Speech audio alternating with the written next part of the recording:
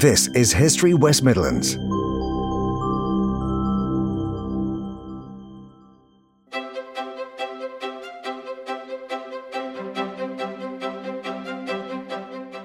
In the 18th century, the industrial complex at Soho in Birmingham changed the face of manufacturing forever, as Matthew Boulton and James Watt Sr.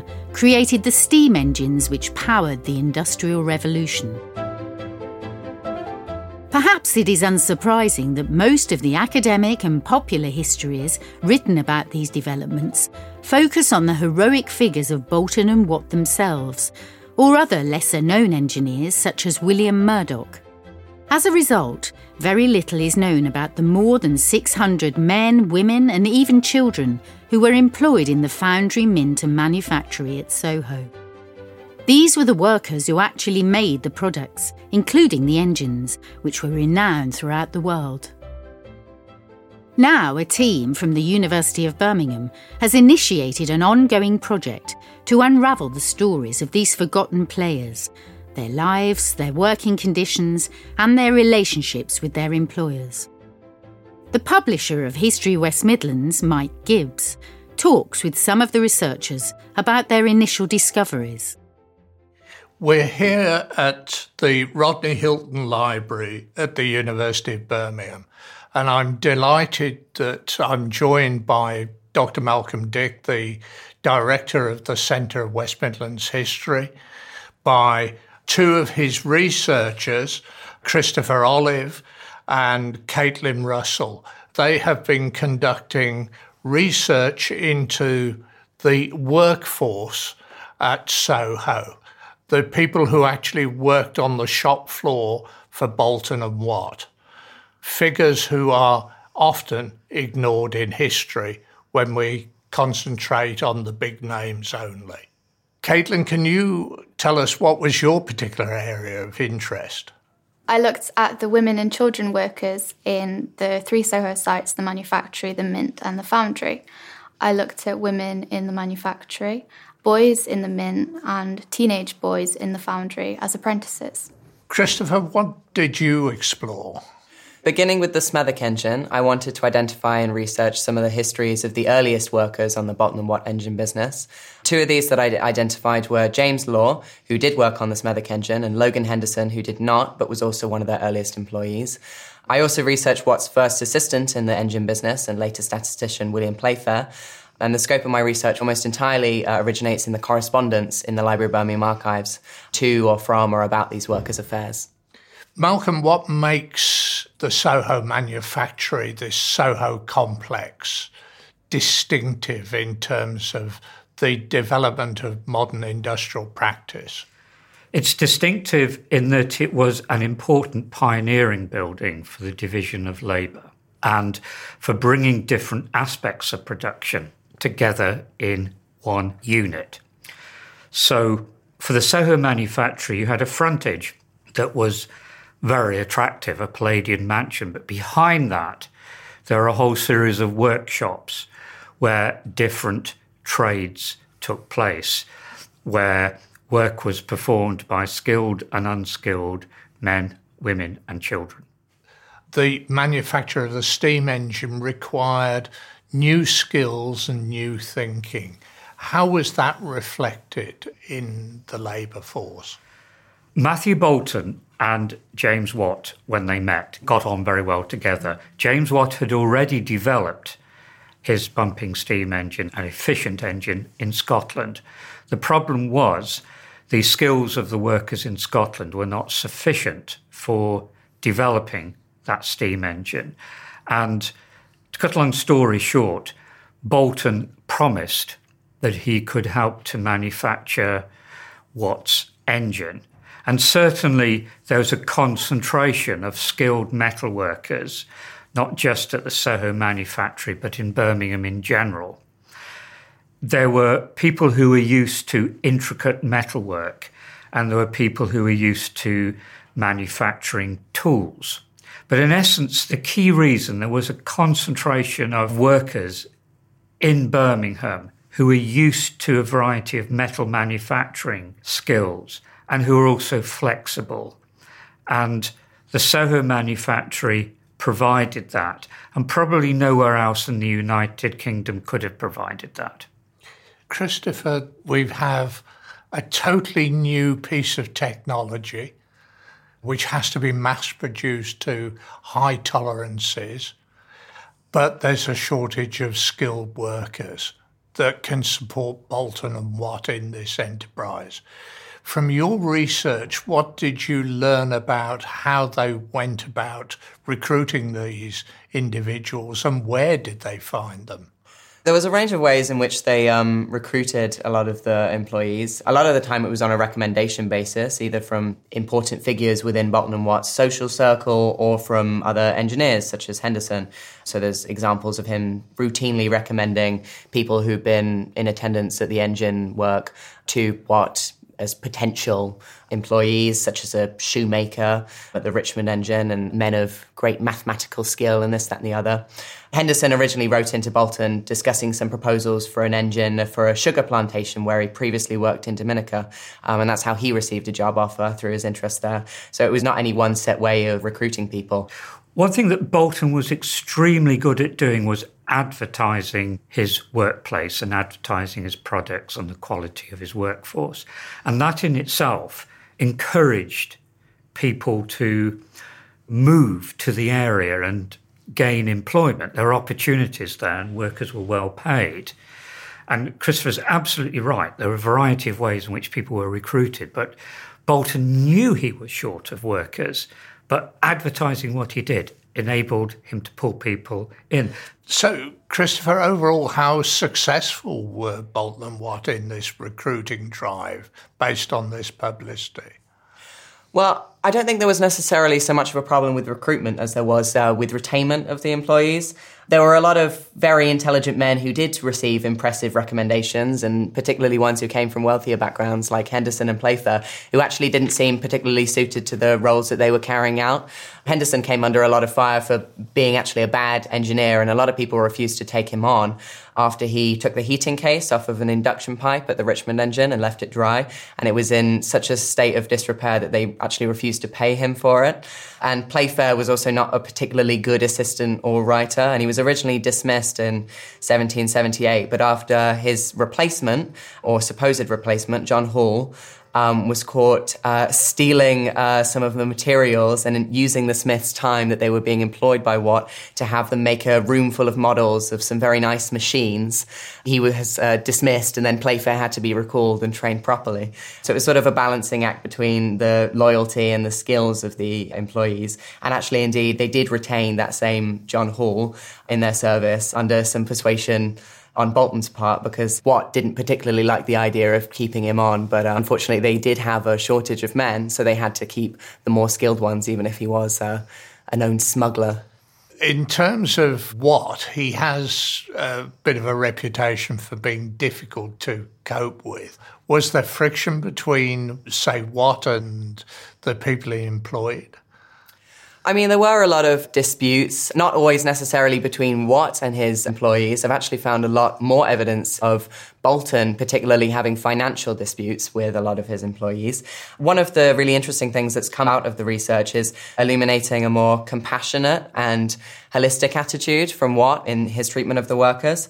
There were a lot of different disputes that went on, ranging from a sex scandal that involved Henderson and Playfair, among a lot of other men, where Anne Boulton had accused some of the men of being in relationships with women at the Soho manufactory, or of taking women away with them to their jobs on the engines. It was a lot of he said, she said, and Henderson wrote this quite defensive letter to Watt about the whole affair. And Watt was particularly not dismissive as such, but he showed a very interesting compassion towards Henderson's situation and didn't particularly seem fussed by the whole affair. And there were a lot of petty squabbles as well over who worked more hours and who was most skilled, and quite a lot of the engineers were particularly arrogant. So James Law was one of these people. He got himself in a lot of these scrapes as Watt describes them. He actually writes of him being an honest fellow but somewhat vain, and that he wouldn't be for humouring him unless he knew him to be a conscientious worker. He did receive quite a lot of praise for his work on the engine, so perhaps the vanity was warranted, but he was particularly upset by certain people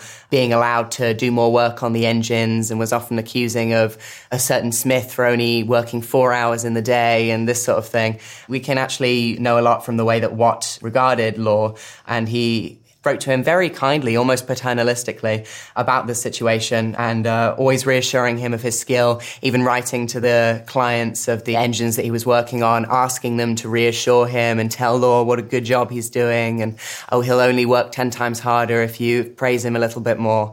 That sort of reveals a different side to Watt, to the one that we usually see, him being quite keen to get rid of the workers who were drinking all the time and being dishonest and disloyal. So as long as you were a loyal and a conscientious worker, I think he did treat you with quite a good deal of respect. The issue was, really, were they actually doing work, and could they sell the products? I think that would be the main consideration. And if a worker was good, they would want to keep them. If the worker was bad, they might still want to keep them because they might take their knowledge elsewhere. As I understand it, Boulton and Watt were famous or infamous for their paranoia about protecting their patents. Is that true? Yes, it's true, certainly up to a point. One of the problems with Boulton and Watt's patents, they often covered an enormous wide range of subjects. And I think it's the case with one of Watt's patents that it virtually prevented anyone else doing steam engine technological exploration because they wanted to maintain their monopoly. It didn't actually stop other engineers, other entrepreneurs, other inventors developing their steam technology, but they were often involved in court cases against other businessmen in order to defend their patent. One really interesting sort of example or case study that came out of this was when Henderson's relations soured with Boulton and Watt, and Boulton in particular. He was involved in a financial dispute with Boulton after there was a shipwreck and all of his possessions were destroyed, and he wasn't provided the proper compensation by his employers. So when he was, a couple years later, sent to a job in Ireland, which doesn't have the same patent laws upheld as with the English Parliament, he was actually petitioning the Irish Parliament to give him payment for erecting the engine there because he was the one who had erected it and the patent laws didn't apply. And this led to quite a large dispute with Boulton and Watt. And Boulton in particular had a very dramatic reaction to this entire situation. He wrote of him as being most diabolical and shows his heart is fraught with every hatred and malice, with ingratitude, dishonour and everything that is base. And he sort of writes of Duckett's and future incoming correspondence as Henderson's menacing letter, constantly complains about his actions and worries about him conspiring against him in the future, and even codenames him Wasp. And there's one quote that I think is probably my favourite of the whole of the research that I've conducted, which is from Boulton, where he writes in 1784 to Watt, with anxiety of treachery and gossip spreading amongst his workers, urging Watt to guard the mouths of those who you consult, for I should be sorry that the Wasp, Wolf, Playfowl, Blair & Co., or any of their connections should know anything of your business, and this warning to Watt against conspirators is rather ominous. That is evidence of paranoia, if you like, to a great extent. But they feared people stealing their ideas and making money out of their ideas. And I think this fear wasn't unfounded. As I just said, it was something that did happen quite a lot. So there was reason to believe that people were conspiring against them. Caitlin, whilst this discussion was going on largely with the male employees, there were, as we heard earlier, a significant number of female employees and children who are working there. Can you describe what their roles were inside the manufactory? Yes, so women I looked at in the manufactory were burnishers, so that meant they were polishing metal, usually copper or silver products. These would be candlesticks, trays, that kind of thing. And these women, I only know about them because they had their own book called the Burnishing Book, where they recorded the products that they were able to burnish each day, each week. And they wrote it in themselves. They had their own sections within the book. And this was an official document within the manufactory, and the clerks would read the book and write in a red ink handwriting, clarifying that yes, they will be paid this amount. Congratulations on maintaining this pace. So that's what the women were doing in the manufactory. And there were children in both the mint and the foundry. So in the mint, there were younger children. So a few of them were below the age of 11. And these children would be doing simple, mundane tasks like packing boxes of coins to be then shipped off, or even operating the Benkulin mint press, a specific press that is written about quite a lot within the mint records. And then there were also the apprentices in the foundry, and these were where the majority of my research focused. These boys would have been working and doing a few different tasks. They were allotted from the beginning, and they carried on with that task throughout the duration of their apprenticeship. And the most popular of these was the filing, fitting and turning of iron. And second most popular was moulding and casting of iron. So it was kind of really hands-on, getting to grips with the metal and learning how to work it, which would have really provided them with the skills that they needed to carry on being members of the workforce after their apprenticeship ended. So we had two types of children. One were apprenticed and the others weren't. Yes. The apprentice children, presumably these were boys, were they? Yes. So these apprentice boys, how long was the apprenticeship for? So from the indentures and the records of their contracts, most of them started at the age of 14 and it would continue until they were 21 years old. And even if they joined at a later age, the apprenticeship would always cut off at the 21st birthday. They were very specific with the dates. You can trace their birthdays from their baptism notes and see the exact date that Boulton and Watt Jr. have said, yep, you're going to end your apprenticeship here. And did you have the impression that these apprenticeships were sought after? I don't know how much it was perceived as a good thing to do, but the family members who have signed these indentures for the apprentice boys often have some form of job either within the Soho sites or in some form of skilled craftsmanship around Birmingham. They were all mostly local boys from Smethwick or Handsworth. And so that kind of status of the parents and guardians suggests that perhaps they knew that they wanted their boys to get trained in this through the manufactory and foundry. We have an almost Dickensian view of children in factories, that they were exploited, it's slave labour. Was that true of working for Boulton and Watt or not? The sources seem to suggest not. The apprentice boys especially were given fairly decent wages for the time. They began, for the most part, at 6 shillings per week per year, and they would have a regular increase every year, so that every boy who was finishing at 21 years old by the 1810s would be finishing with earning 12 or 13 shillings a week, which is would have got them quite far. And then, of course, there was this wonderful source called the Christmas Presents Lists, which is just a list of all the boys who were working in the foundry, compiled by clerks and then signed off and edited by James Watt Jr. and Matthew Robinson Boulton. And that would detail a little gift that these boys were given at Christmas to spend on books or clothes or to keep up in their savings. And I think this shows that Dickensian view of boys being exploited and forced to do really dangerous tasks does't apply to the Boulton and Watt enterprise. Malcolm, this is your impression as well. I would agree completely with Caitlin. Boulton and Watt, and we're talking about both the elder Boulton and Boulton Watt Jr., seem to have had reputations as being good employers. In fact, you could extend that by saying, well, they had to be good employers because they were engaged in producing high technology work.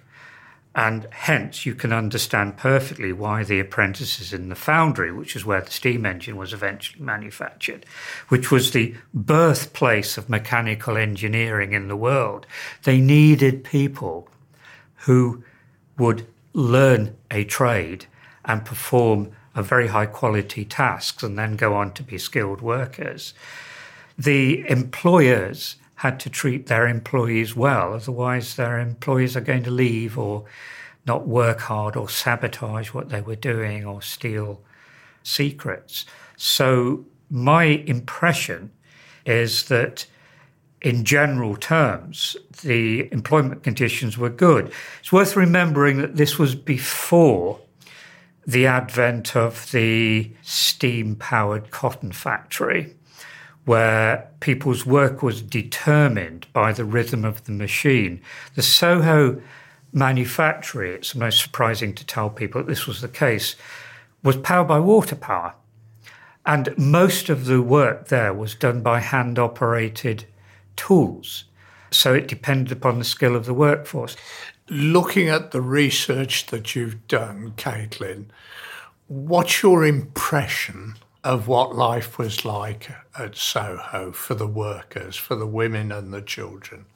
Well, obviously, from the sources that I've looked at, they've mainly been Clark-produced, so we really have to be careful about saying that we can definitely know the experiences of these workers without hearing their voices. But I think, nevertheless, we can still get some important views on the paternal relationship, especially between James Watt Jr. and Matthew Robinson Bolton and the apprentice boys, and the rest of the workmen and the apprentice boys as well, because apprentice boys would be trained under a specific workman. Harrison was a really popular one. He shows up a lot in lists. And some of the apprentice boys would even live with those workmen.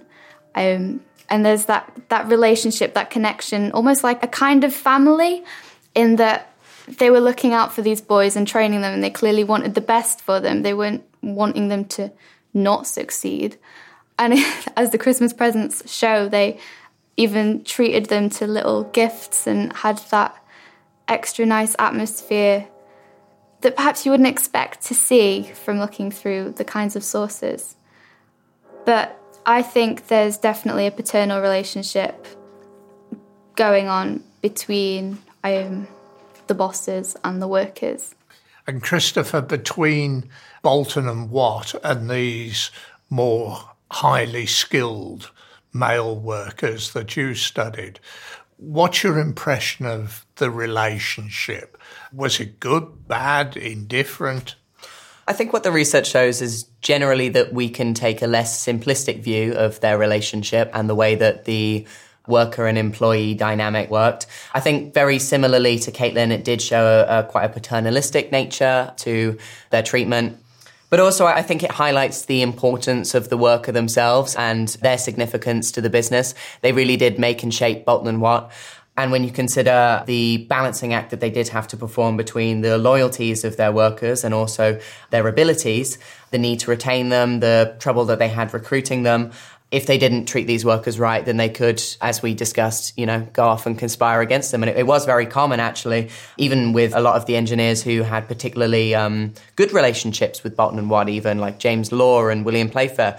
They would leave and often take with them a bunch of other men from the Soho foundry or manufactory and set up their own businesses. This was very common practice. So retaining employees at the time was a huge problem. And I think that only exemplifies the weight and the intrinsic value to the company which these workers had, and that shaped their practices and attitudes towards them in that respect. So, Malcolm, how important are these new insights into Soho? These new insights show us that there is evidence available to make sense of men and women and children as workers at the Soho sites, and workers doing different things. And workers in many ways having personalities and having relationships with their employers and with each other. I think the scope for expanding upon that, both Chris and Caitlin only had a couple of weeks to develop their research. We need to know more about women, we need to know more about children, we need to know not just about the engineers, but the other levels of workers.